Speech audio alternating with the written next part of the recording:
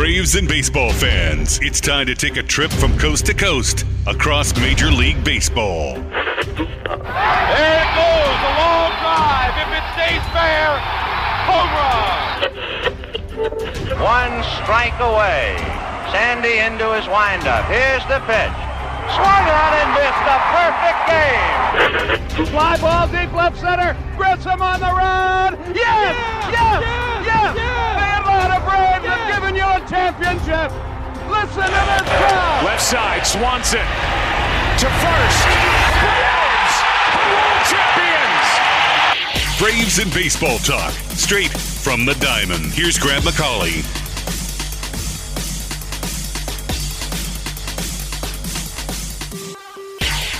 And hello and welcome to From the Diamond. I am Grant McCauley. These are the Kia Studios on Sports Radio 92.9 The Game. And we are off and running, and really, the Braves have been off and running throughout the month of June and right on into July. They just keep on chugging. The best offense in baseball and now the best record in baseball. And let me just go ahead and lay out the whole show here.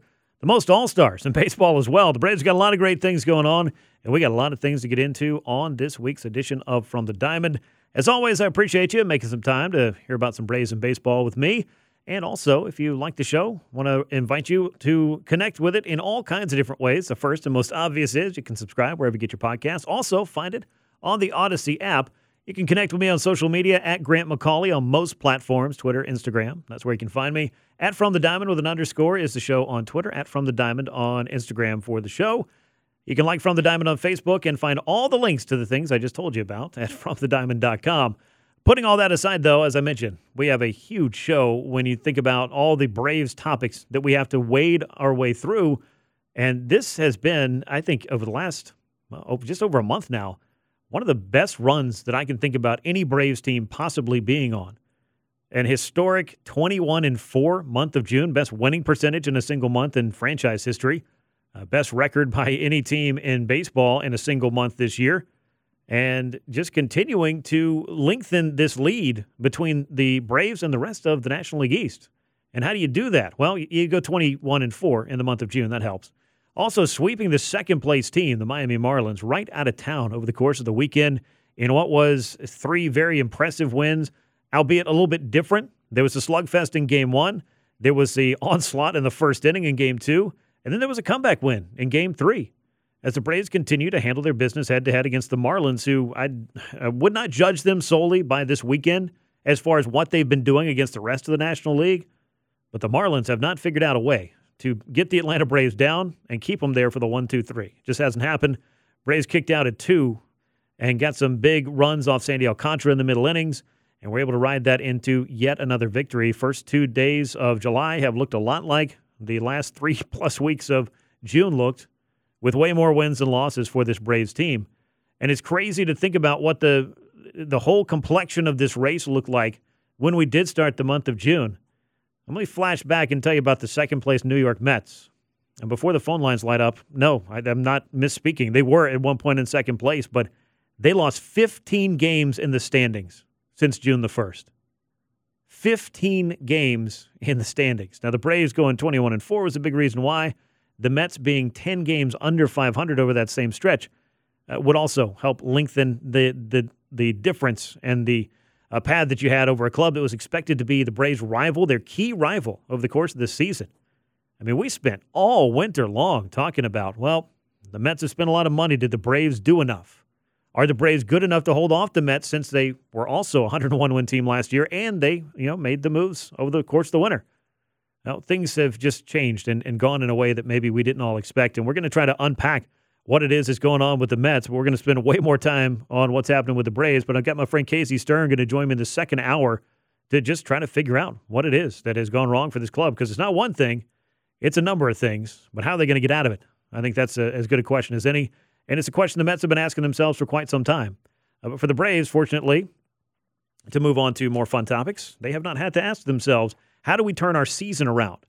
Because Atlanta, unlike 2022, didn't stumble out of the gates and, wander around in the dark trying to get to 500 for the first 2 months. No, the Braves got off to an incredible start.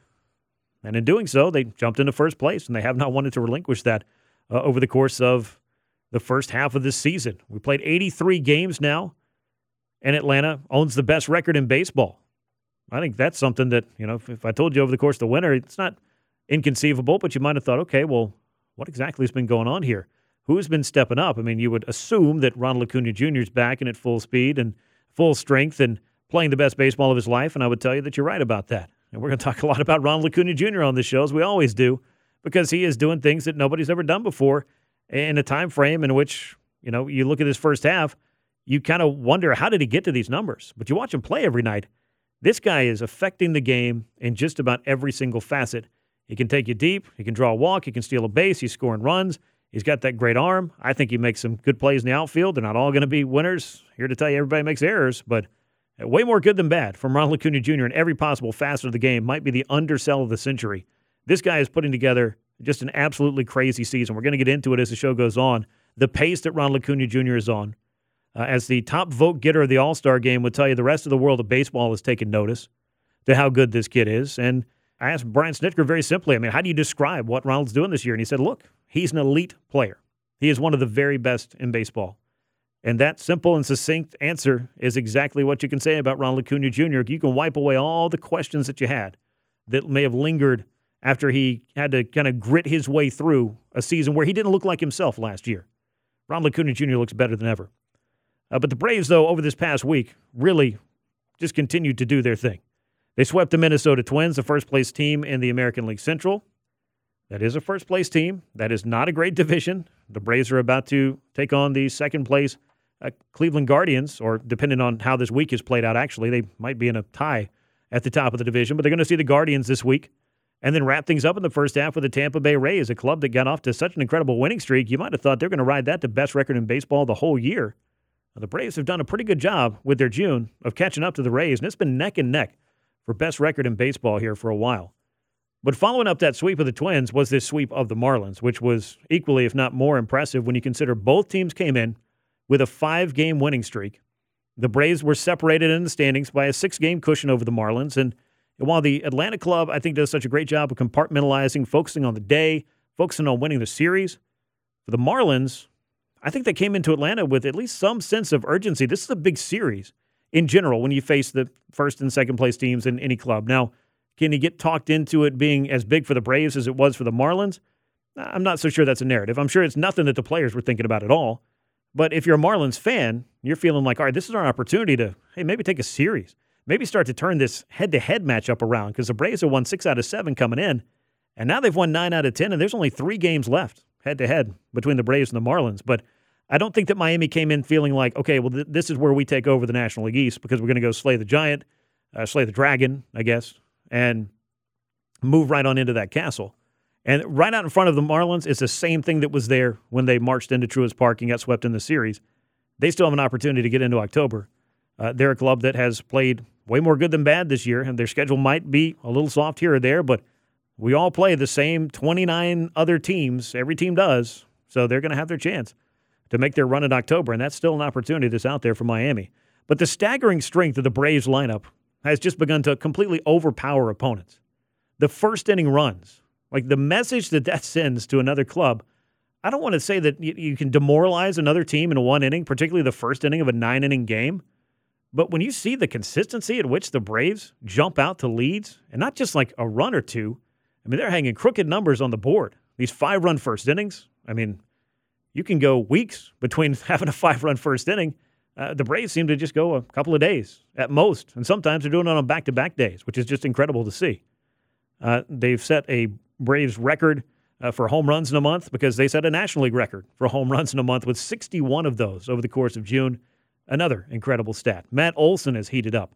We know Ronald Acuna Jr.'s MVP case is getting bigger and better by the day, but we all wanted to see Matt Olson be that run producer that would not only just protect Ronald Acuna Jr., but be one of the driving forces in this lineup. And he'd had his moments over the first couple of months, but the last 3 weeks, my goodness.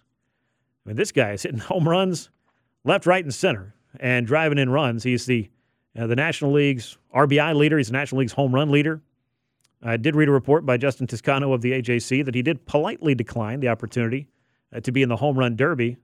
But let's not bury the lead on what the Braves did just on Sunday evening alone. After they picked up their win over the Marlins, 5 more Braves named to the All-Star team. We already knew Ronald Acuna Jr. was there. Sean Murphy's going to be there. First time for him. And Orlando Arcia. What a story he is. First time for him. He's a starter at shortstop for the National League. But Spencer Strider and Bryce Elder getting their first All-Star nods. And then you throw on top of that, the rest of the Braves infield's going. Austin Riley again. Ozzie Albies for the fourth time. And Matt Olson going to be an All-Star for the Braves. 8 All-Stars. Absolutely incredible. Just testament to what the Braves have been doing here in the first half. The most All-Stars for any team since way back in 2012 when the Rangers also sent 8. But home or road, everything's been coming together for this Braves team. They're on pace for a club record 109 victories. That would pass the 1998 team with 106. And this comes off of a 101-win season last year. It's just incredible.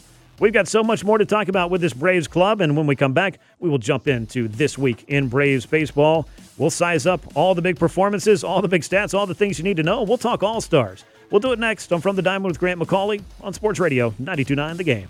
Taking a look around the league with more of our From the Diamond with Grant McCauley. From the Diamond is brought to you by Window Nation. Get 2 windows free with every 2 you buy and pay nothing for 2 years on Sports Radio 92.9 The Game. This is From the Diamond. Grant McCauley with you from the Kia Studios on Sports Radio 92.9 The Game. Appreciate you spending part of your Sunday evening with me as we wrap things up after yet another profitable weekend. I've been saying this a lot, it feels like, on this show. Another profitable week of Braves baseball for this team that continues to take advantage of great offense, great pitching, and winning baseball games. And when you do that, you do it enough, you get yourself to where you want to be. And for the Braves, where their big goal is, and that, of course, is October. But before we get to all that, it's good to have a little bit of fun along the ride. And we've certainly had that in June and here in the first couple of days of July. The Braves just continue to be one of, if not the best clubs in baseball. That's been pretty apparent for a while now. And they officially took over best record in the sport with their sweep of the Marlins. But when we look at what's ahead of us here in the not-too-distant future, it's the All-Star Game, the Midsummer Classic. And this is something that I know that folks may have different opinions about the fan voting. I think it's still a nice component to have the fans voting in all of this. I also think it's pretty cool that the player vote gets to decide, the reserves and the guys who are going to be filling out that squad. And it's nice to kind of have this thought process shared a little bit. But the fan vote, I do think, is still something that is worth pursuing because this is an exhibition ultimately. But to have the best players in the sport on the field for a day or for a weekend and for some festivities, I'm all about that. And I think baseball wants to showcase its stars, and there's some considerable star power that's going to be rolling into Seattle. But no team is going to be bringing more stars and all-stars than are the Atlanta Braves, who have not 1, not 2, not 3. I'm going to stop. They have 8 all-stars, which is the most for any club since 2012. I got the question on Twitter already earlier. Most all-stars by a single team, and I believe from my research, 1939 New York Yankees. They had a 10th that was Lou Gehrig, who had retired earlier that year and was there as the honorary captain, but 9 active all-stars on a roster. Can't imagine we've seen that too terribly many times. There was a few years ago when the Royals got a bunch of starters voted in. I believe in the mid-50s, the Reds had a similar happening like that. And the commissioner stepped in and actually put a couple of other players, that Willie Mays guy and that Hank Aaron guy, put them in the starting lineup. But otherwise, there have been some teams that have brought a pretty big all-star contingent. But the Atlanta Braves should be feeling pretty good about the group that they are sending to Seattle. It's headlined by Ronald Acuna Jr., the top vote getter in the National League and in all of baseball, as he continues to just do Ronald Acuna Jr. things. You've got a couple of first-timers joining him in the starting lineup. Orlando Arcia, the shortstop for the National League. You could have given me 10 guesses for crazy, unlikely stories that will be coming out of spring training that we're going to be talking about in July heading into the All-Star game, or just ask me, hey, who do you think is going to make the All-Star game for the Braves? And I don't think I would have ever turned in a draft that had Orlando Arcia on it because I didn't know he was going to be the starting shortstop when the Braves reported for spring training. But here he is, the starter for the National League in the All-Star game. What a story that is. Sean Murphy having a career year. First All-Star appearance for him as well. Comes over in that big trade with the Oakland Athletics over the course of the offseason. He's hitting .295, just behind Orlando Arcia's cool .296 batting average. But 14 homers and 48 runs knocked in for Sean Murphy. On basing near 400, slugging nearly .560, and put it together, his .949 OPS is the best of all catchers in baseball. So the stats back this thing up. He's second in homers and RBI among catchers in all of Major League Baseball as well. We caught up with Sean Murphy on the field at Truist Park not long ago, a couple of days ago, to get his thoughts on what it is like to be an all-star for the first time, and here he is. All-star game is never really a goal for me. I think we just care more about winning games here, but If it's a side effect of success, that's great. I'm excited to just watch the home run derby. It was my favorite thing growing up as a kid. I didn't watch the game that much, but it was the home run derby I was excited about. So I think seeing it in person would be fun. There are so many things that are wrapped up into the All-Star game. I mean, the home run derby, they've revamped it a lot, I think, for the better. It's been pretty cool to watch the new bracket and the head-to-head battles that they have there. And Sean Murphy gets to sit down there on the field in Seattle and watch it up close and personal. And, I think they're going to put on a show yet again. But great to see Sean Murphy being recognized for being, I think, the best all-around catcher in the National League, if not all of baseball this year. And the first year of his multi-year extension that was signed right after being traded over to Atlanta. The Braves just continue to build and continue to build. Ronald Acuna Jr., though, as I mentioned, him being the top guy in the National League as far as votes are concerned and all of baseball as far as that's concerned.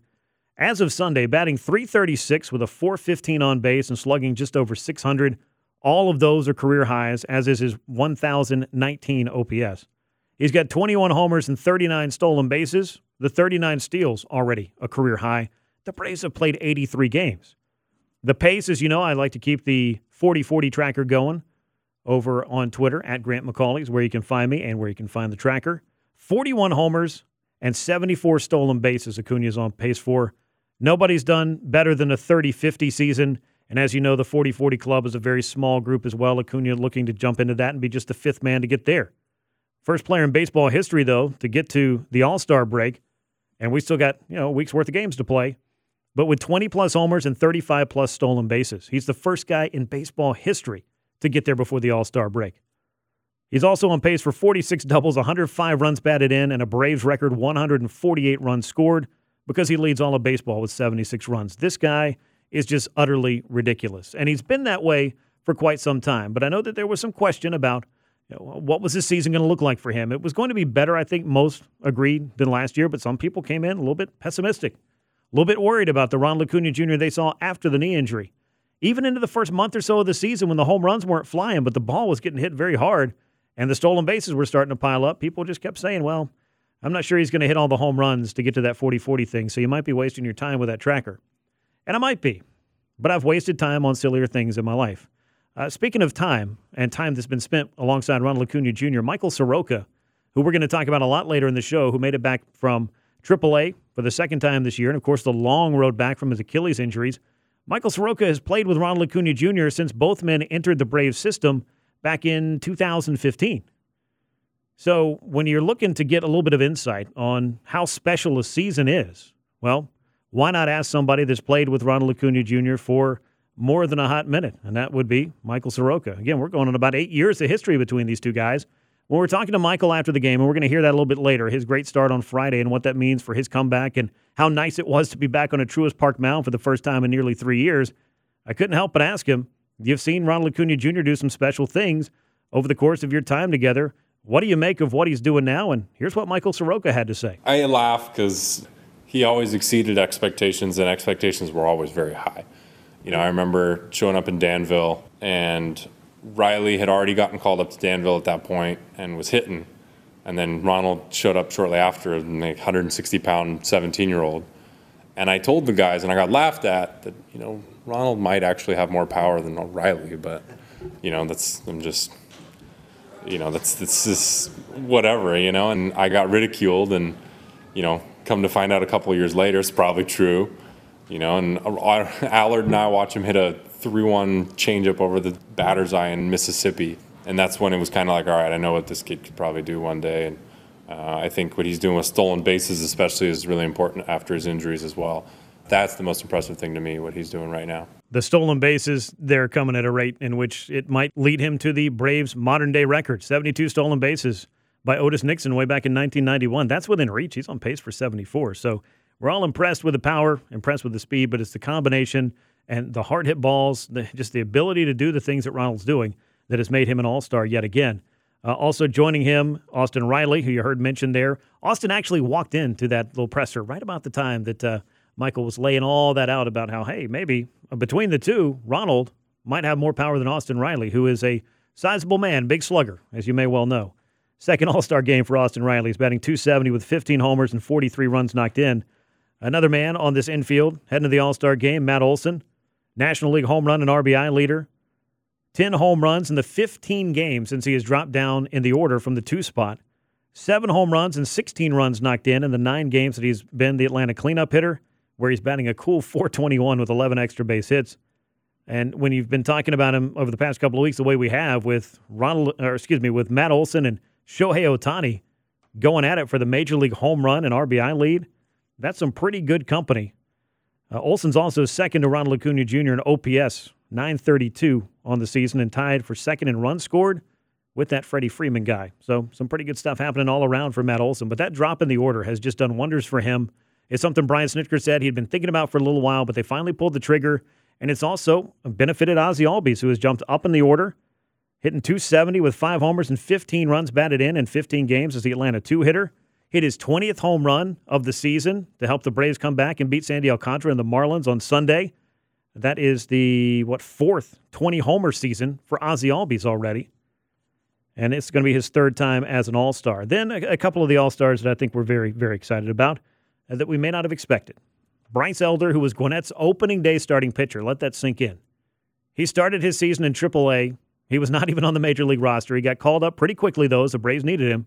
And all he's done is be Atlanta's most consistent starting pitcher, second-best ERA in Major League Baseball by 1/100th of a point. I would say that is all-star worthy, and congratulations to Bryce Elder. 96 innings for the Braves right-hander, despite beginning the year in AAA. And then, of course, there's Spencer Strider.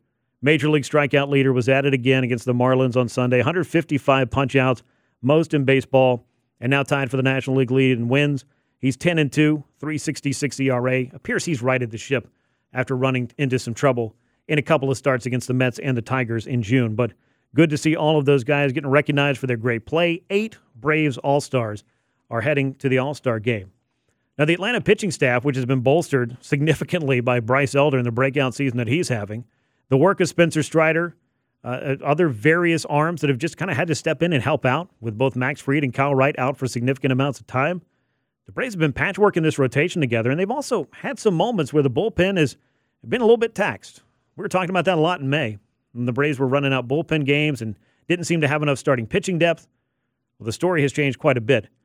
As of Sunday, the Braves have a .366 ERA in baseball. That's the 3rd best. And their bullpen, .349 ERA is also the 3rd best overall. So if you're looking at the body of work, the Braves pitching staff has made a lot of a little at times, and they've had guys step in and do the things that they've needed them to do.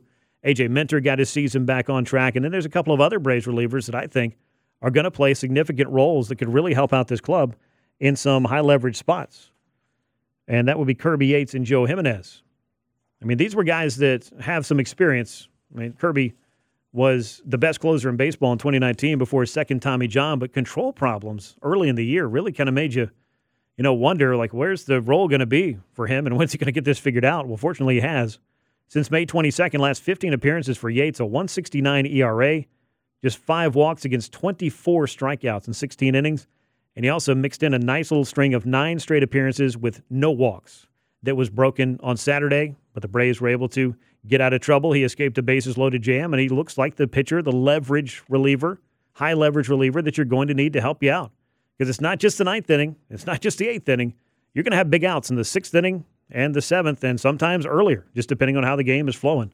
And with the Braves starting rotation kind of having to find some answers and really asking the bullpen for a lot of help, having Kirby Yates step up here lately has been a very, very welcome sight. And the same with Joe Jimenez, who found those couple of miles an hour he was missing early on this season. He had that off-season back surgery over the winter.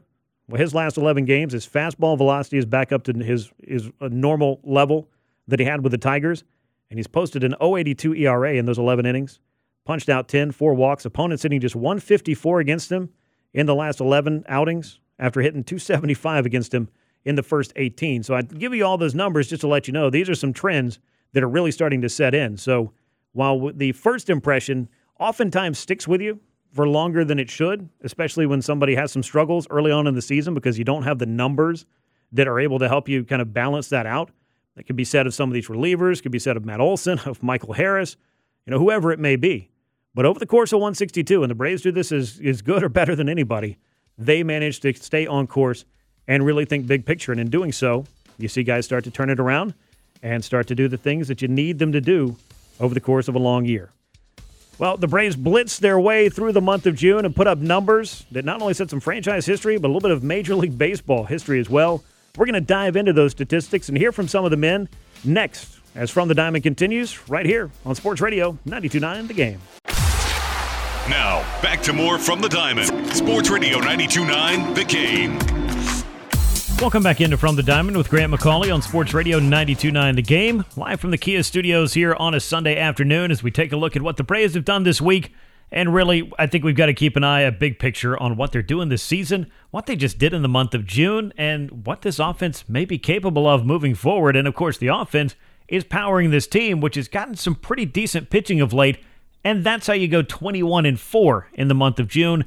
And that's just the first of the many statistics we're about to dive into, because Atlanta provided no shortage of this, whether it was the home run totals, the runs totals, the individual performances. There are so many different stats that were baked into one of the most memorable months of Braves baseball that I can remember, and we don't even have to flash back that far. I mean, keep in mind, this was a club that in 2022 was under 500, fighting to get back in the race, trailing the Mets by 10.5 games. We've told that story plenty of times.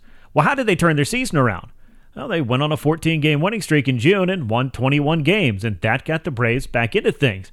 This year, we don't have to tell the narrative that way. The story did not play out that way. The Braves got off to a better start. They climbed into first place. They have won series many more times than not, and they were in a pretty comfortable spot heading into June. I remember doing calls, whether it was with Carl and Mike on their show or the midday show, whatever it was. I was on this station several times at the end of May and the start of June, talking about, well, what do the Braves need to do? What is it that they're looking for? How can they get more consistent performance and just win series? Everybody wants to see that. Everybody loves a winner. And I said, I don't know that the Braves need to go on a 14-game winning streak, but judging from recent history, it sure would be a nice way to get everything right for the season.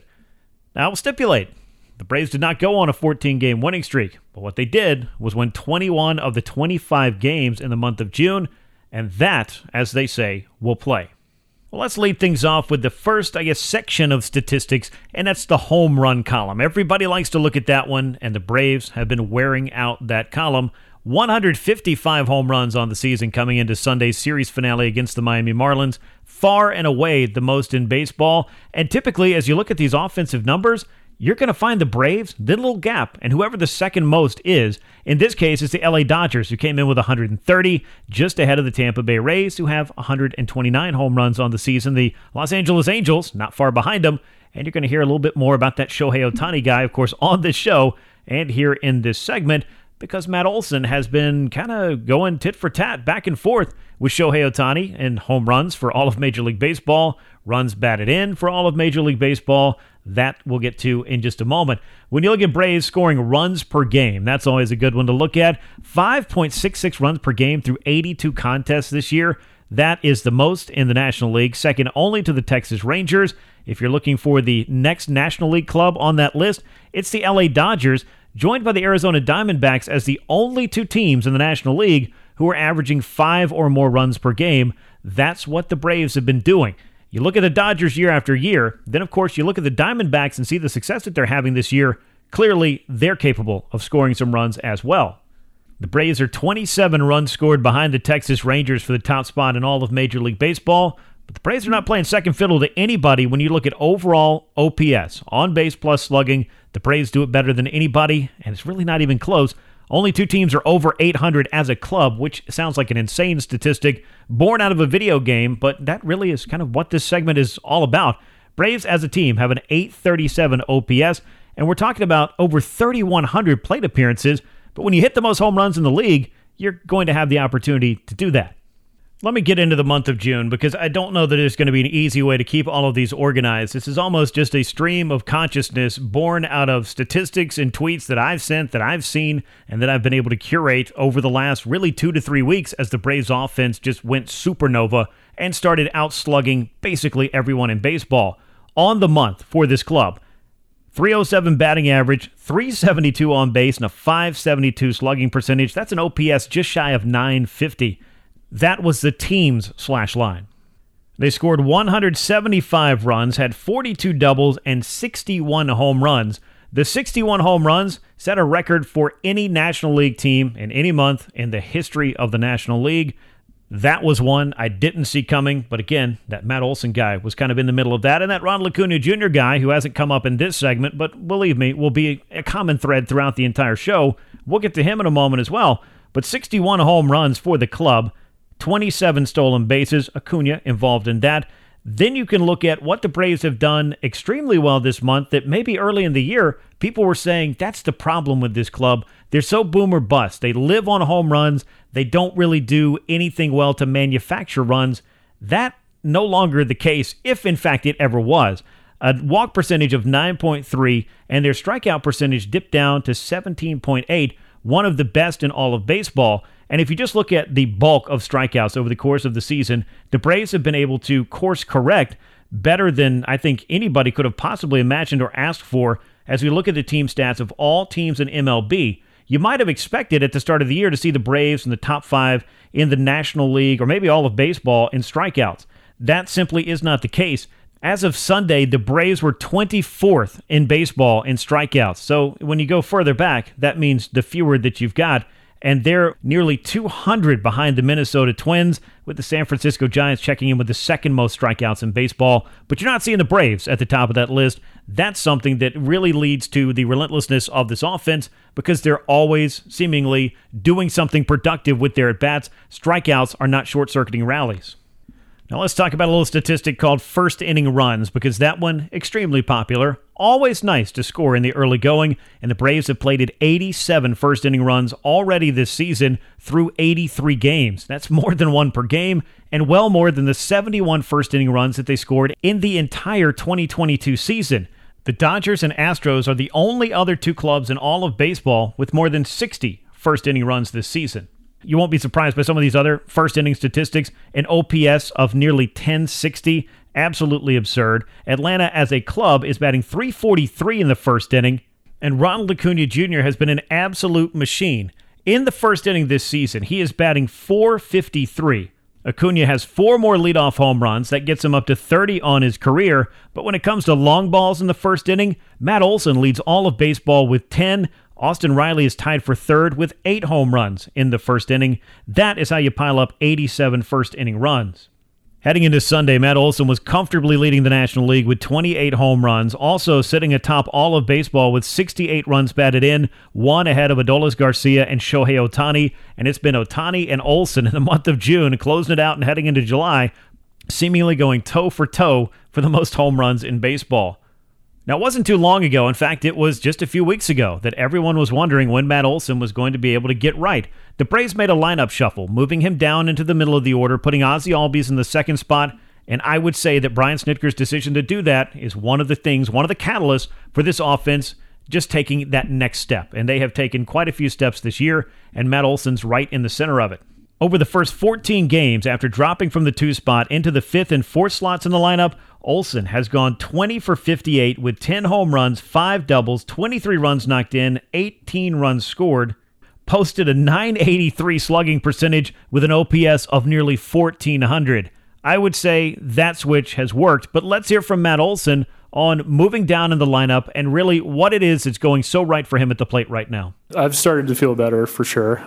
There's a stretch there where it just felt like really high effort. Felt like I was going up and kind of grinding every at-bat, and I feel like I've kind of steadily worked to a place where it's slowed down a little bit. I feel like I'm not having to work as hard and, slow it down in the box a little bit, and normally when you're feeling that way, you're going to see some better results. Well, that's Braves first baseman Matt Olson, who has been on an absolute tear over the last few weeks. Looking big picture and trying to put this all into perspective or some kind of context for how exactly an offense gets as good as this one has got, Charlie Morton is not known for swinging the bat. He's not paid to swing the bat, but he's been on some clubs that have been pretty darn good at that, including his Braves club from just a year ago. But Charlie Morton was asked, just as a pitcher, what is it like to sit and watch this offense go to work, either on the day you're pitching or just kind of being on the sideline to see the groove that they have been in collectively. It's not just Ronald Acuna Jr. who's putting up MVP caliber numbers. It's not just Matt Olson making a run at the home run title. It's not just any one player. It's this entire group. Here's Charlie Morton discussing what it's like to watch this lineup and what it is that makes them so good. I would say that what they've been doing, like watching that, I mean, I guess if you play long enough, you think, man, like I've seen enough Like, I've seen enough where not really much surprises me anymore. But that is ridiculous. To watch a guy come out there, the dude's sitting 98 to 100, and they're just putting swing after swing on the ball. I don't even think they walked anybody the first inning, and they put up 6 runs. That was ridiculous. Like, the past couple of days, too, it was like to watch them do that. Because I've been in the cage, I've been in the box, I've watched guys try to hit home runs, try to put the barrel on the ball just during BP. And, like, pro guys can do it, they do it, but at the same time, to watch guys go out there, next guy after the next guy after the next guy, squaring up a guy that's throwing 100 miles an hour and who's pitched really well. There's a reason why those guys have won games, and there's a reason why they come into this park for the series and feeling good. They're playing well, they're pitching well, and to watch the guys do that is, I don't think I've seen that before. So, and I honestly don't think that they know what they're doing. Like, I don't think they realize how good they are, which is awesome, because I think there's a lot of people that are trying to put it in perspective. They're trying to quantify exactly what's going on. But the guys in that room, I really don't think that they know what's going on. I just think that they're like, oh, we're pros, we're good dudes, like, we care about each other, and we go out and play. And that's what I'm seeing. They're all pulling for each other. They're all supportive of each other. They're extremely positive and relaxed. They're really humble for how good they are. So, like, for me to be in that clubhouse, I feel so spoiled. Like, it's kind of surreal, actually. It's like such a good group of dudes that are so good. So, for me, it's a really special time in my career just to watch what they're doing and to watch the quality of people that are in that room. With the big numbers and the wins piling up, it's easy to see why the Braves have been enjoying themselves quite a bit over the past few weeks. As for what the secret to all of this is, everybody rolling at the same time, Austin Riley said that it's kind of a simple concept and not necessarily one that you might be thinking. We got a really good group. The clubhouse is phenomenal. Guys are pulling for each other every day, coming to the yard, working. We give each other, hard times a lot. Just, I think it's good to keep things light. It's a long season, the ebbs and flows, and you try to keep it as light as possible. And I think that just kind of keeps you locked in. He's not the only man that's feeling that way. I think that, to a man, that is kind of the Braves' mantra right now, is believing in that group, the confidence in that group, and their ability to go out and get the job done, and they enjoy playing together. That's what we talked about last week on the show, with the culture of success that the Braves have. I want to go back to Charlie Morton's comments after Saturday's game one more time, because I feel like he was able to really sum it up, adding on to what Austin Riley was saying about this group and how well they play together, and the sky being the limit for what they can do on the field based on how they prepare, and most importantly, what they're focused on, and sometimes what they're not focused on. It's just an energy. I don't know how else to say it. Like, I don't know what Riles' batting average is, what his OPS is. I didn't know until today, until I made a point of looking up and looking at how Murph was doing. Like, I don't know what Matty's doing. I know that he hit a bunch of home runs, and I know that he's second in the league in home runs because the guys looked it up, and they were talking about it because it was also something happened on the TV, and they were talking about Shohei's leading the league, and someone was like, I wonder how Matt's doing. And it's like, we didn't know. We didn't know. Like, we knew Matt had a bunch of homers, but we didn't know. And I like that. Like, I like that it's not written on the wall for everybody in the room. Like, it's great because it becomes more about just trying to play baseball, playing the right way and preparing the right way and supporting each other, and less about now's the time of year, like, we're the All-Star game and guys finally get the recognition that they deserve. So there's that, obviously, but at the same time, I don't remember the good teams that I've been on, the good offenses, guys making a big deal of that, statistics, even though it's pretty easy to do because those teams were really good, both sides of the ball, like really, really good. So I think for me, it's always kind of been about the room more than the numbers, because I think that the talent can manifest itself when the guys are comfortable, they're confident, and they feel like they are supported and they support each other. That support is a huge part of the Braves' success. There's just no two ways about that. Those are the words from Charlie Morton over the course of the weekend as the Braves were bombing the Miami Marlins in the first inning with 6 runs against Uri Perez, who was chased after just 1 out. Just another incredible showing by this offense, and not surprising when you talk to a lot of players, they may be somewhat aware of their stats. They're posted on a big board, but the concentration is not going to stats and paces and all of the things that we're talking about on the show and enjoying on social media as well. That's for us to discuss and apparently for them just to pile up. Well, that'll wrap things up for this look at some of the great stats from the month of June for the Braves. There were so many more, and I'm sure that we'll continue to discuss all these stats and more as long as this offense wants to keep on doing what it's doing. When we come back, though, we're going to discuss some of the biggest stories from across baseball from the week that was, and we'll do it next on From the Diamond with Grant McCauley on Sports Radio 92.9 The Game. And welcome back in to From the Diamond. Grant McCauley with you from the Kia Studios on Sports Radio 92.9 The Game as we continue on and expand our scope a little bit beyond what the Atlanta Braves have been doing, which, goodness knows, we can do wall-to-wall coverage, and we basically do here on the show, but it is good to see some of the big stories that have happened across the world of baseball, and we like to do it by taking a trip around the big leagues. Been doing that for a while here on Sports Radio 92.9 The Game. Let's start up in New York. We're going to be talking a lot about the Mets here, not just in this segment, but also my buddy Casey Stern's going to join me to try to figure out how exactly things went so wrong for the New York Mets. I mean, we thought we'd be talking a little bit about this rivalry that was born last year and gave us that dramatic finish where the two teams won 101 games. We may have thought that, but that ain't the way it played out in the end. But Mets owner Steve Cohen, as we well know, is a guy who's not afraid to step into the baseball world and make an impact, make some decisions, shake some things up, spend some money. Those are all things that Steve Cohen has done since taking over for the New York Mets. And they had great success last year under his ownership. And they went out over the winter and they spent a bunch of money. And they would have spent even more if they could have gotten Carlos Correa's medicals to their liking. That didn't happen, though. But as we sit here on Sunday and look at the Mets, who were playing Sunday Night Baseball against the San Francisco Giants, and you look up and down the standings, did you expect to see them at any point this year 19 games back? Did you expect to see 19 games between the Braves and the Mets at any point this season? I would say no, regardless of who is in the position of chasing and who is in the position of perhaps being in first place, if that's something we're talking about. But for Steve Cohen, he decided to post on Twitter, I'm going to hold a press conference. And that was all the detail that you got from it. And so you're kind of thinking, all right, well, this is an owner who's not afraid to make an impact, not afraid to make a statement. Clearly he's going to make a statement, but it ended up being surprisingly status quo.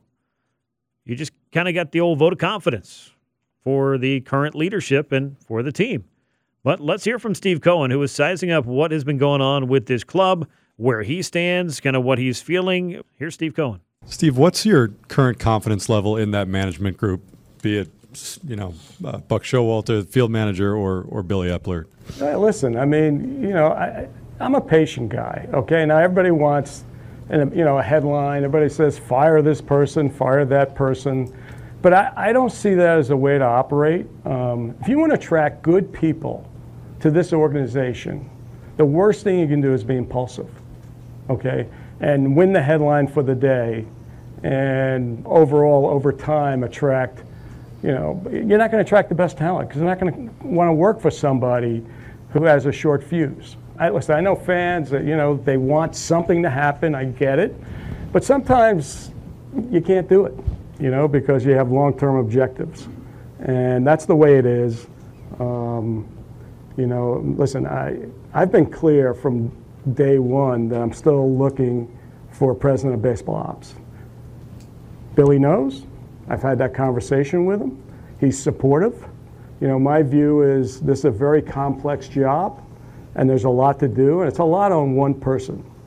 And so, obviously we have people under Billy, but from a leadership standpoint, that's still out there. We'll see. At some point we will fill that position. And, my view is, Billy will be part of that. At that point, I've enhanced the management team, and that's the goal. Maybe he's been watching a lot of Frank the Tank videos, or maybe he's watched none of them. But Mets fans certainly have been very unhappy with the way that this club has played over the course of the season. And how could you not be disappointed when you think about the record $360 million payroll? And that's the guy writing these checks. A $99 million luxury tax bill that he's paying as well. And this team has not been able to get rolling at any point. But as I mentioned earlier in the show, they came into June 3.5 games out and in second place. Really, you felt like at that point, everything that you might need to do this season is still attainable. You can still reach for that. And Steve Cohen did bring up in that press conference, there have been teams that have fallen back 8.5 games in the wild card and fought back to get into the postseason. It's happened each of the last 3 years. The Mets find themselves 9 games back in the wild card. It's doable, but you got to think about the pile that you got to climb over in the wild card, including the Philadelphia Phillies and the Miami Marlins just in this division. And that's to say nothing about what might happen out west. You got the Dodgers and Diamondbacks putting up some pretty serious numbers out there and figure to factor in there. So it's going to be a steep hill to climb for the New York Mets. We'll continue to monitor that, and we'll get into this conversation a lot more with Casey Stern when he joins me in just a few minutes. But the Mets, meanwhile, they celebrated one of baseball's great annual rites of passage, if you want to call it that. I don't know if it's a holiday, but it's a day that everybody likes to have a little bit of fun with. It was Bobby Bonilla Day, as that happened on Saturday. Bonilla was collecting his annual paycheck from the New York Mets. It just happened to be $1,193,000 and change. 13th installment that he's being paid for this as well. Mets have paid him $15.5 million not to play the 2000 season, and they've got 12 years left and $13+ million still to pay him. So Bonilla, according to Baseball Reference, $52.4 million over 16 seasons. And more than half of that's going to come from his deferred money because of this Mets deal. And it's not uncommon for there to be deferred money, but the Mets could have paid him $5.9 million not to play for them in 2000 and save themselves quite a bit of coin over the course of quite a few years. But this Bobby Bonilla Day has just been one of those things that people always laugh about each and every year, even though there is more deferred money out there for a number of other baseball teams. We got to note its passage, and it's not stopping anytime soon. We got 12 more years of that. In more pertinent on-field news, Domingo Germán of the New York Yankees tossed a 24th perfect game in Major League history against the Oakland Athletics. It happened on Wednesday night out at the Coliseum, so you know it wasn't sold out, but you know a lot of people there that were there. Maybe that's a little tongue-in-cheek, but they got to see some baseball history. Only 24 of these things have been thrown. This is the first one since 2012. And that perfect game, 27 up, 27 down for Germán, is a piece of baseball history the Yankees are very familiar with David Cohn and David Wells both having thrown one as well. Let's take a listen to the final out of Domingo Germán's 24th perfect game in baseball history. Grounded to third. Donaldson has it. There it is. Perfection for Domingo Germán. Domingo Germán has thrown the 24th perfect game in baseball history. The 4th perfect game in Yankees history. And you will always remember where you were June 28th of 2023. He did it. Wow. That's the call on the Yes Network of the final out of Germán's perfect game. Germán and the New York Yankees most certainly will remember. I mentioned is David Cohn, David Wells, also that Don Larson guy who did it in the 1956 World Series. Perhaps that is the most notable of all perfect games, as that's quite a time to throw one of those. 11-0 win for the Yankees, 9 strikeouts for Germán, 27 up, 27 down against Oakland. So congratulations to him on what was quite a performance, a history-making performance for the righty.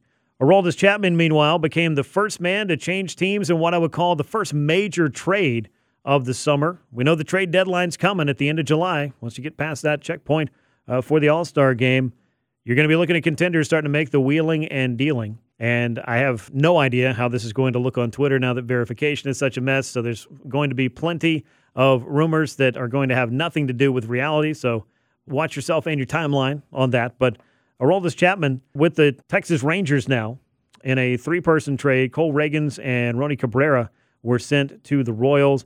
And Aroldis Chapman is joining a very good Texas club. One of the surprises, I think, of the 2023 season, and they've spent a lot of money in free agency to build up the winter that they've got going on out in Texas, but it's been working. And that's even with Jacob deGrom down for the rest of the year. But adding to their bullpen is the first of many contenders that are going to want to try to strengthen that group up. Chapman had been recently pitching for the New York Yankees, did not look great in 2022. ERA nearly 4.5. His fastball had lost a little bit of zip, but looking pretty good here with the Royals in 2023 rather.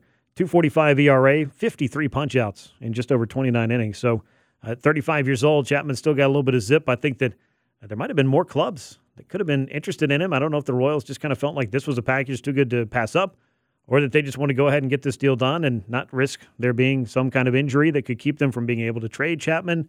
But he was clearly signed over the course of the offseason to maybe help him out for a little bit, and then they'd be able to flip him to a contender, and that they do, as he ends up with the Texas Rangers. We talked a little bit earlier about the Braves having 8 All-Stars. That's a high in Major League Baseball. It's a franchise record. It's one off the Major League record. But the All-Star starters were revealed this past week, and the reserves were revealed on Sunday. The Dodgers and Braves are each going to have 3 players in the starting lineup. Rangers, though, going to have 4 starters. Just looking at the American League, Jonah Heim of the Rangers, Yandy Diaz of the Rays, Marcus Semien also of the Rangers. That's catcher first and second. Third baseman is Josh Young. At shortstop, Corey Seager. So you got 3 straight Rangers, 4 out of 5. Only Diaz at first base to break that up of the Tampa Bay Rays. In the outfield, you have Mike Trout of the Angels. Aaron Judge has been voted in, though he is injured and will not play. And Randy Arozarena of the Rays will also be in that outfield. The DH, to no surprise, is Shohei Ohtani. On the National League side, you got Braves catcher Sean Murphy. Freddie Freeman of the Dodgers will be starting at first base. Luis Arraez of the Marlins. We just got a good look at him. He is a second baseman as he edged out Ozzie Albies there, but Ozzie, of course, on the team. Nolan Arenado starting at third base of the Cardinals. Orlando Arcia starting at short. Then you got Braves outfielder Ronald Acuna Jr., Mookie Betts of the Dodgers, Corbin Carroll of the Diamondbacks, so I believe he's a little bit dinged up as well, and DH J.D. Martinez will round out that National League squad. And, of course, we saw all of the pitchers and all of the reserves that were named on Sunday. Congratulations to all these guys for an honor that, whether or not you set out for it. You heard Sean Murphy a little bit earlier in the show. It's not really a goal, but if it's a byproduct of your success, it's certainly pretty nice to be recognized by being able to play on a field with the best in the sport. And speaking of the best in the sport, I know we spend a lot of time on Ronald Acuna Jr. here, but what Shohei Ohtani does pretty much puts him in another category because he may have just had, by all accounts, the best June in baseball history. Matt Snyder, who was on the show last week, he writes for CBS Sports. He put all of this together, and I thought this was a really fascinating article because the only guy that has done anything close to what Ohtani did, or is currently doing, is Babe Ruth. But you got to think about the fact that Babe Ruth became such a good hitter that he just gave up pitching, even though that's what he came to the big leagues doing and known as. He just became a dual threat that became so good at offense, they just weren't going to have him pitch anymore. One of the many things that Ohtani did over the past week is become the first American League pitcher to strike out 10 or more batters and hit a homer in the same game. First time since 2008. CC Sabathia was the last one that did that. But Ohtani came into Sunday hitting .310, 15 doubles, 5 triples, a major league leading 30 home runs, 67 RBI, just shy of Matt Olson, who has 68. He'd scored 60 runs and stolen 11 bases in 82 games. Sounds like an all-star to me. Well, then you got to look at what he's doing on the mound. He's 7-3 with an ERA of just over 3, 127 strikeouts in 95 and a third innings, lowest hit rate in the major leagues. Basically, he hits so much better than he allows the least amount of damage to be done against him when he's on the mound. So the dual threat is absolutely absurd. Highest strikeout rate in the American League as well. So all of this being put together is just absolutely mind-boggling to try to figure out how you could find a better month of June than this. Babe Ruth, Lou Gehrig, Rogers Hornsby, Shohei Ohtani among the players with a full month of 100-plus plate appearances and an OPS over 1,400. But Ohtani, again, it's the pitching on top of that because it's not just what he did at the plate. He hit 15 homers this past month. Sammy Sosa, Kyle Schwarber, Babe Ruth, Pedro Guerrero, Jim Thome, and Bob Johnson and Roger Maris also able to hit 15 or more home runs in a month. But then you throw on top of that what he's doing on the mound and the fact that we may never see anything like this again in our lifetime, and you get a pretty good picture of the man who may just very well be the best player in Major League Baseball. When we come back, we're going to turn our focus back to the New York Mets and try to figure out what it is that's going wrong and if they have any hopes of figuring it out and salvaging this season. Casey Stern is going to join me next right here, and we'll dive in to the New York Mets and all their problems. That's coming up next on From the Diamond with Grant McCauley on Sports Radio 92.9 The Game. Now, more From the Diamond with Grant McCauley on Sports Radio 92.9 The Game. Welcome back into From the Diamond with Grant McCauley on Sports Radio 92.9 The Game, live from the Kia Studios in Midtown as we wrap up the weekend. The week that was, and really the month that was, for the Atlanta Braves has been the topic du jour on this show, as you might have imagined. We are in the month of July, though, and we look across the National League standings heading toward the All-Star break, which is fast approaching. And you kind of wonder, is this what we thought it was going to be? And I don't think you have to wonder very long because the answer is no. The New York Mets not being a factor in this division is probably one of the biggest surprises in baseball. We're going to dive in right here and see if we can kind of make heads or tails of where the Mets are and what has been going on and if they have any chance of reversing their fortunes. Because as we keep saying, there is a lot of baseball left to be played. I want to welcome in Casey Stern. He, of course, is a longtime host on MLB Network Radio, and he has a great podcast, Unfiltered. I invite you to check that out. So, Casey, while this is a division that is not playing out the way that many of us expected over the course of the winter, and by many of us, I mean just about every single one of us, we want to kind of figure out what it is that's going on up in Flushing, because for the Mets, this has not been the season that they were designing and putting together over the course of the winter. Casey, I know that you have followed the Braves, the Mets, this division, all of baseball throughout your career, and as much as we all love watching the game, breaking down the game, talking about the game, if you're a Mets fan this year, it's got to be pretty tough to find the reasons, the answers, and really any solace in what has happened over the first 81 or so games. You know, Grant, it's troubling, and I'm happy to be on with you. I remember covering it, being there up close and personal in 2007 when they collapsed, and they had the huge lead and sitting there on September 7th or whatever it was, and almost double-digit games ahead of the Phillies, and then that went awry. And I thought for a long time that's got to be as big a disappointment as the Met fan has seen. This season, coming off 101 wins, coming off of adding a Verlander, and a lot of Met fans understanding that Jacob deGrom kind of had to go because that wasn't going to work. The idea that Steve Cohen was willing to spend even more, even though the Correa thing didn't work out, and I know he hasn't been that great either, that the team was going to be set to battle the Braves and be better than they were past that June 1 where they led by 10 games a year ago. Yeah. To see it fall apart, look, it's very similar to what's happening in San Diego out west, and it's a case of nothing is working, and everyone's accountable. Everyone is to blame.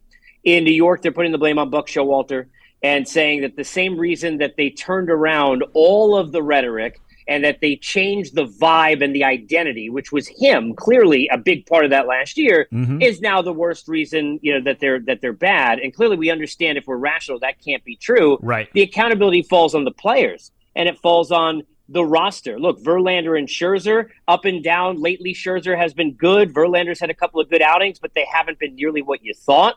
The back end of the rotation's been deplorable. Unlike the Braves, who have for years now with Alex Anthopoulos been able to go down deep into the system, let's not forget it was years ago that a Soroka wasn't supposed to even be in the rotation and then was starting an opening day. Max Fried was in the back end, then he's at the forefront. The Mets don't have those kind of answers, and that lack of depth has been the biggest issue because, look, an Edwin Diaz injury is allowed to hurt you. It's not allowed to cripple you, and it's crippled them. From a pitching standpoint. I think it definitely has. And trying to work that problem backwards in a bullpen can be incredibly difficult. The last 3 outs, they're a challenge, and they're that way for a reason. A lot of things have to go right to get to the last 3 outs, but losing Edwin Diaz kind of felt like the start of this cascade of misadventures for the Mets here in 2023. And the Braves and Mets did provide us with such a crazy 2022. I think most people were expecting the rematch, as you mentioned, and the Mets didn't sit around over the winter, as you talked about. I mean, Steve Cohen went out there and outspent everybody. If he'd gotten Carlos Correa, he could have spent even more. So picking apart this to see if we can find the reasons, because it's more than just regression year over year. If you had to look at it from a player performance standpoint, what do you think the central issue is on the field? Because I look at this lineup, and outside of Pete Alonso, there are an awful lot of question marks and a lot of guys who have not been able to get back to even the norms or what you would have expected them to be. Yeah, I think you hit the nail on the head. It's underperformance to the back of the baseball card because Starling Marte hasn't been what we know he's capable of being, not just as a Met, but as a Pirate. We've seen that. Jeff McNeil, we know the kind of hitter he is. Look, I'll say this, and I'm sure a lot of Braves fans listening remember all the good things about those games from the Braves side down the stretch last year. But to me, Jeff McNeil was the toughest out in every one of those games. Agreed. I mean, I think the Braves fan would agree with that. So that not being there is just a weird thing. The fact that, look, Alonso's injury did not help, clearly, but again, that can't hurt you as bad as it has. But their lack of depth, relying too much on Daniel Vogelbach, who they got late last year. Alvarez is a talented kid, but he's still a kid. And you have to go to the fact that, look, the Braves have had, and I use the Cardinals because now they're not the Cardinal way, they're the way off, the way that they've been this year. Right. But the Cardinal way used to be where guys would come up and immediately in a rotation, a Waka when he was young. Look, Waino at the beginning when they had a Chris Carpenter. You think about the Colton Wongs and the Matt Carpenters. Guys would come in.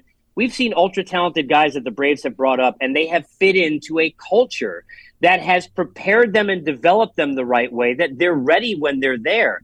That's an issue that's under the surface that the Mets have got to address because they have brought up guys who seemingly have been rushed, not ready, not performing as well, maybe not used the right ways, which certainly could be a Buck issue. Yep. There are a lot of reasons the Mets are here, but the fact that they are closer to the Nationals in the standings than they are to the Braves is a shock to everybody outside of New York and certainly within. No question. I'm chatting with Casey Stern here. He joins me on the WadeFord.com hotline on Sports Radio 92.9 The Game here on From the Diamond. Now, you brought up Buck Showalter and culture, obviously important for every club. I wrote an article about this not too long ago about one of the X factors for the Braves is not just how they perform on the field, but how the accountability that they have, the fact that everyone is just kind of rowing at the same time in the same direction. That certainly helps.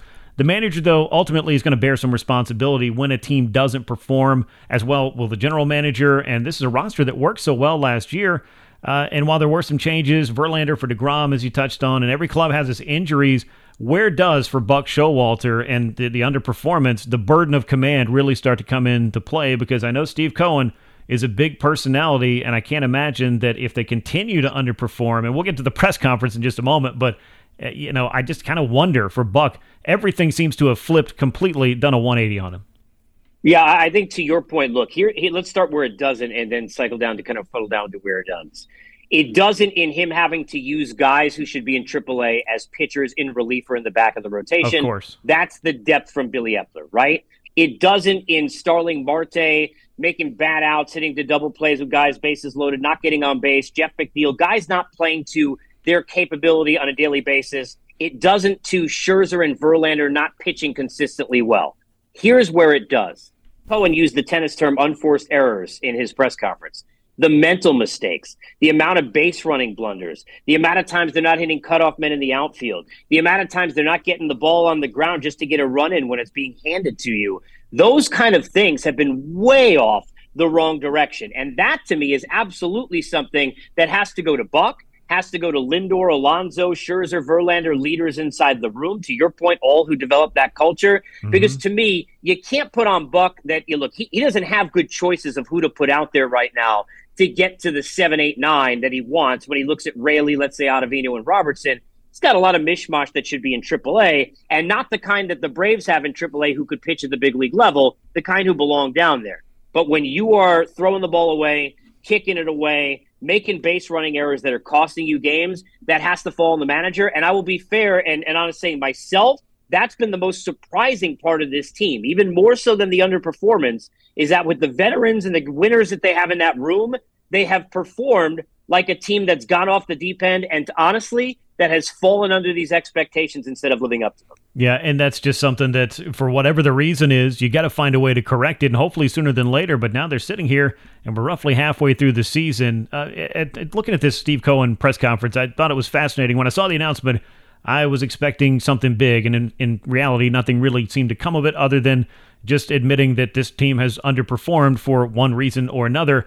Knowing his nature, though, his impetuous style, I got to say I was surprised by that. What did you expect from that press conference? And then what do you take away from that? Or did it just come out as maybe a little bit of eyewash right now? And maybe we'll find out later what exactly Steve Cohen was really thinking and what he really wants to do. Honestly, and I may be in the minority on this, I wasn't that surprised, and I think his tone and tenor were the right one. If he comes out there, look, he's not going to throw tables and said, hey, look, everything sucks, because when a club hears that from an owner, that's going to take you further off the wrong direction. This isn't the movie Major League. It doesn't work that way with us against them, right? So his confidence in how his demeanor was the right kind. I think the interesting part was, he was pretty candid about the fact that, hey, look, if we're not good and we still can't right this ship in the next few weeks, we're going to sell. Mm-hmm. And we will go ahead and fix this thing. It's rare that owners usually don't now, look, he didn't go into exact trades or what they're going to do, but let's just go back in time about a week or so ago. They eat some money for Eduardo Escobar to go make a deal because they know the pitching in their system right now is decrepit. They need to fix it. How much money do you have to eat on Scherzer? How much do you have to eat on Verlander? If you can get prospects back, are you willing to eat most, if not all, those contracts to do it because they're that desperate? Most owners wouldn't have the money to do that. Steve Cohen has the money to do that. So it makes them an interesting seller at the deadline because of their ability, Grant, to eat so much more money in contracts than most teams would be able to do to try and get some prospects in return. I'm really fascinated by that because the thought of Justin Verlander signing over the winter and then maybe being traded by July was just not on my bingo card. It wasn't on any draft of any script that I came up with for the 2023 National League East race. But as you look at the standings this week, that saw the Mets as far as 17 and a half games back in the division at one point, 8.5, almost maybe 9 games back in the wild card, at least in that ballpark as we head into the weekend. I would have never predicted there would have been this kind of gap between the Braves and the Mets this year. I know the trade deadline is still out there, as we just talked about, but if you're Billy Epler or Steve Cohen, what they do, I guess, is largely going to depend on how this Mets club can perform for the next month or so, and Steve Cohen did point it out. I know it's probably the quote that was a takeaway of that press conference. Crazier things have happened in the wild card standings than a team getting itself together in the second half, but I'd be hard-pressed to look at what I saw in the first 80, 82 games and feel like you've got some confidence that the Mets can really turn this thing around. Yeah, I think to your point, and look, even the most pessimistic Met fan or an angry Braves fan listening, looking at it who hates the Mets, would all agree they're better than they're playing. Yeah. Their roster is better than that. So if I said to a Braves fan listening or a Met fan who's pessimistic, hey, they're going to have a better second half, I don't think it would surprise any of us because just the nature of who the guys are, they should have a better second half. The question, however, is now the gap that they're behind. They don't have to be better than the Atlanta Braves the rest of the way, but they have to be better than all of those teams that are ahead of them that are not named the Braves, right? So how are they going to be that much better than the Marlins or the Phillies or the Giants out west or the Dodgers or Diamondbacks, whoever doesn't win that division? And to that extent, because we're talking about a team now that has to, let's be fair, possibly have the best record in the National League the rest of the way to try and do that. So I think we all know they can be better. We're not going to be surprised. But here's the problem, just to kind of funnel that out. It's only a short amount of time. So what if they cut it to 5 out of the wild card with 4 or 5 teams ahead of them? Now you're willing to not sell assets? Now you're willing to go buy and add relievers and add more money and look even more foolish? The conundrum for the Mets will not be if they continue to be this bad or if they go reel off 12 in a row. The conundrum is going to be if they're just a little bit better, but not good enough to significantly cut this gap between now and August 1st. Yep, I agree. I mean, my last question was, how do you throw prospects at temporary fixes to save such a rough season and risk, putting yourself that much further behind? Because as we've seen over the course of baseball, I mean, decisions are made for a variety of reasons that in hindsight you go back and maybe play it a little bit of a different way. But given the money that Steve Cohen can put into it, you're right. This could be a very fascinating deadline for the New York Mets. Casey, I appreciate all of your time. Let everybody out there know where you're at these days, what you're working on, and anything that you'd like to plug. You could jump on Twitter at Casey Stern, follow me there, and get in the bio, get my YouTube channel, and you could find my podcast Unfiltered anywhere that you get your podcasts, Apple, Spotify, everywhere else. We've got all sorts of guests from current players, former players, GMs. We've got all sorts of things and interactions with fans as well, and I think you'll enjoy it. And certainly the Braves fans are enjoying enough watching this baseball team. The opposite of kind of what the Mets fan is dealing with as they're trying to outlast the Nationals. Think about that if you're sitting there in a seat of somewhere in Queens. Not easy. It's unbelievable. I would not want to be Frank the Tank Fleming these days. I don't know if he's going to make it through this season. Any day.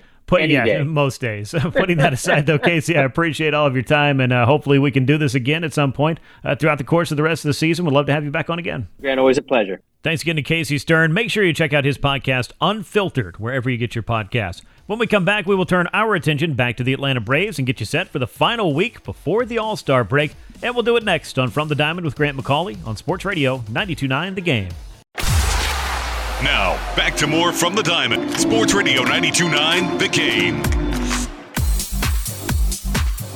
Welcome back in From the Diamond with Grant McCauley on Sports Radio 92.9 The Game as we wrap things up for the week that was and take a look ahead for the week to come for the Atlanta Braves, the final week of the first half of the 2023 season for the team that has the best record in baseball. A lot of good stuff we've gotten to on the show. Also appreciate Casey Stern checking in to talk about some not-so-good stuff that was going on with the New York Mets, and they've got a lot of things to figure out. But the Braves, meanwhile, are right where they want to be, at the top of the NL East and playing some of the best baseball I think we've seen the Braves play in recent memory. And one of the things that we've talked about a lot over the first half of the season has been how are the Braves going to get their starting rotation lined up the way that they need it to be in order to do the things that they need to do. You got Spencer Strider, who's a Major League strikeout leader, improved to 10-2 on Sunday. he looks like he has turned the corner from a couple of little speed bumps that he had over the course of this season. Looked extremely good. Bryce Elder, just like Spencer Strider, named to the All-Star team. What a story he's been. National League, or one of the league leaders in ERA in the National League and in all of baseball. I believe he's just a percentage point, 1/100th of a point behind Justin Steele of the Chicago Cubs. That's been quite a story. Charlie Morton, the veteran, I think has been more good than bad this year. There's been some ups and downs there. And then you've tried to patchwork the rest of this rotation together because you've only gotten 10 starts out of Max Fried and Cal Wright combined. One man, though, who we wanted to see in this equation for quite some time has been Michael Soroka. We got to look at him about a month ago when he came up to make a couple of starts. One that was not so bad against the Oakland Athletics, and one where he just couldn't get anything to work against the Arizona Diamondbacks. So the Braves just kind of sat down and said, look, we want you to go back to AAA and get some work done. And for Soroka's part, he's been at this for a while. I'm sure, had to wrap his head around the work he needs to do to get himself where he needs to get, and he went down to AAA Gwinnett, and he put together 3 good starts and got called to the major leagues again for Atlanta to make his first home start. First time back on the Truist Park mound since 2020 when he ruptured his Achilles for the first of 2 times, and he picked up his first win since September the 19th of 2019. Let's hear a little bit from Mike Soroka talking about, or Michael Soroka as we now know him, talking about what this start meant to him, what it was like to be back on the Truist Park mound, and really, where he goes from here. Here's Michael Soroka. My goal was to continue just letting it fly. I think that's the one thing I found when I went back down. And, I found it at some points earlier this year, but it was kind of spotty and went down with a bit of a fire lit underneath me and just started kind of letting it fly. So early on, did it really well. I think we actually kind of got away from it in the third and then went back to it. So, I made the adjustment we needed to make to get 6 today and obviously watch some fireworks early on was nice too. Letting it fly, like you mentioned, applying that, is that just kind of a mindset thing? Yeah, I mean, you forget when you come up and you're real young, and I mean, you know what you're doing, but you don't exactly know how.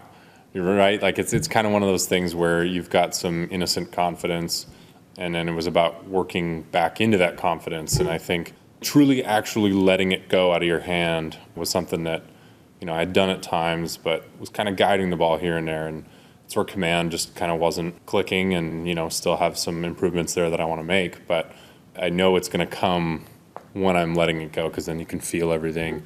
It comes out cleaner, things are spinning harder, and they tend to not see it as well. That's been the biggest thing since I started taking that mindset approach to it.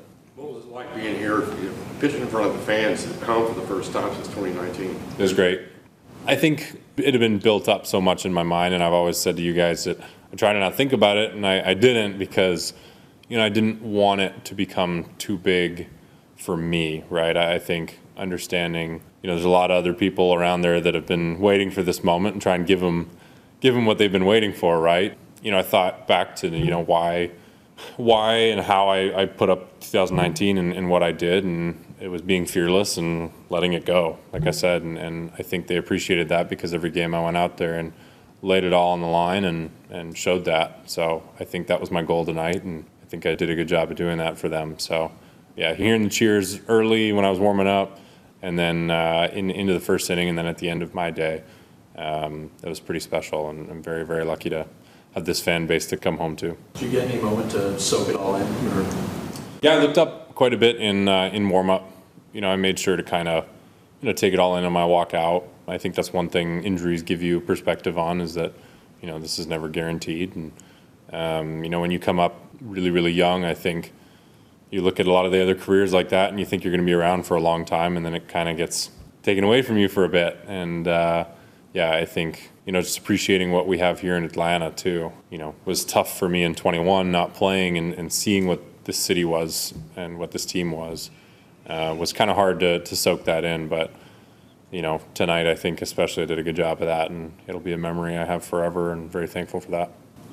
Brave starter Michael Soroka discussing his outing against the Miami Marlins and being able to pick up that victory and being back out on that mound in front of that crowd at home here in Atlanta for the first time in nearly 3 seasons. Well, really going back to 2019, it was longer than that as far as pitching in front of a crowd, because remember in 2020, even though he made a handful of starts, there was nobody in the stands in the regular season there. So good to see him back.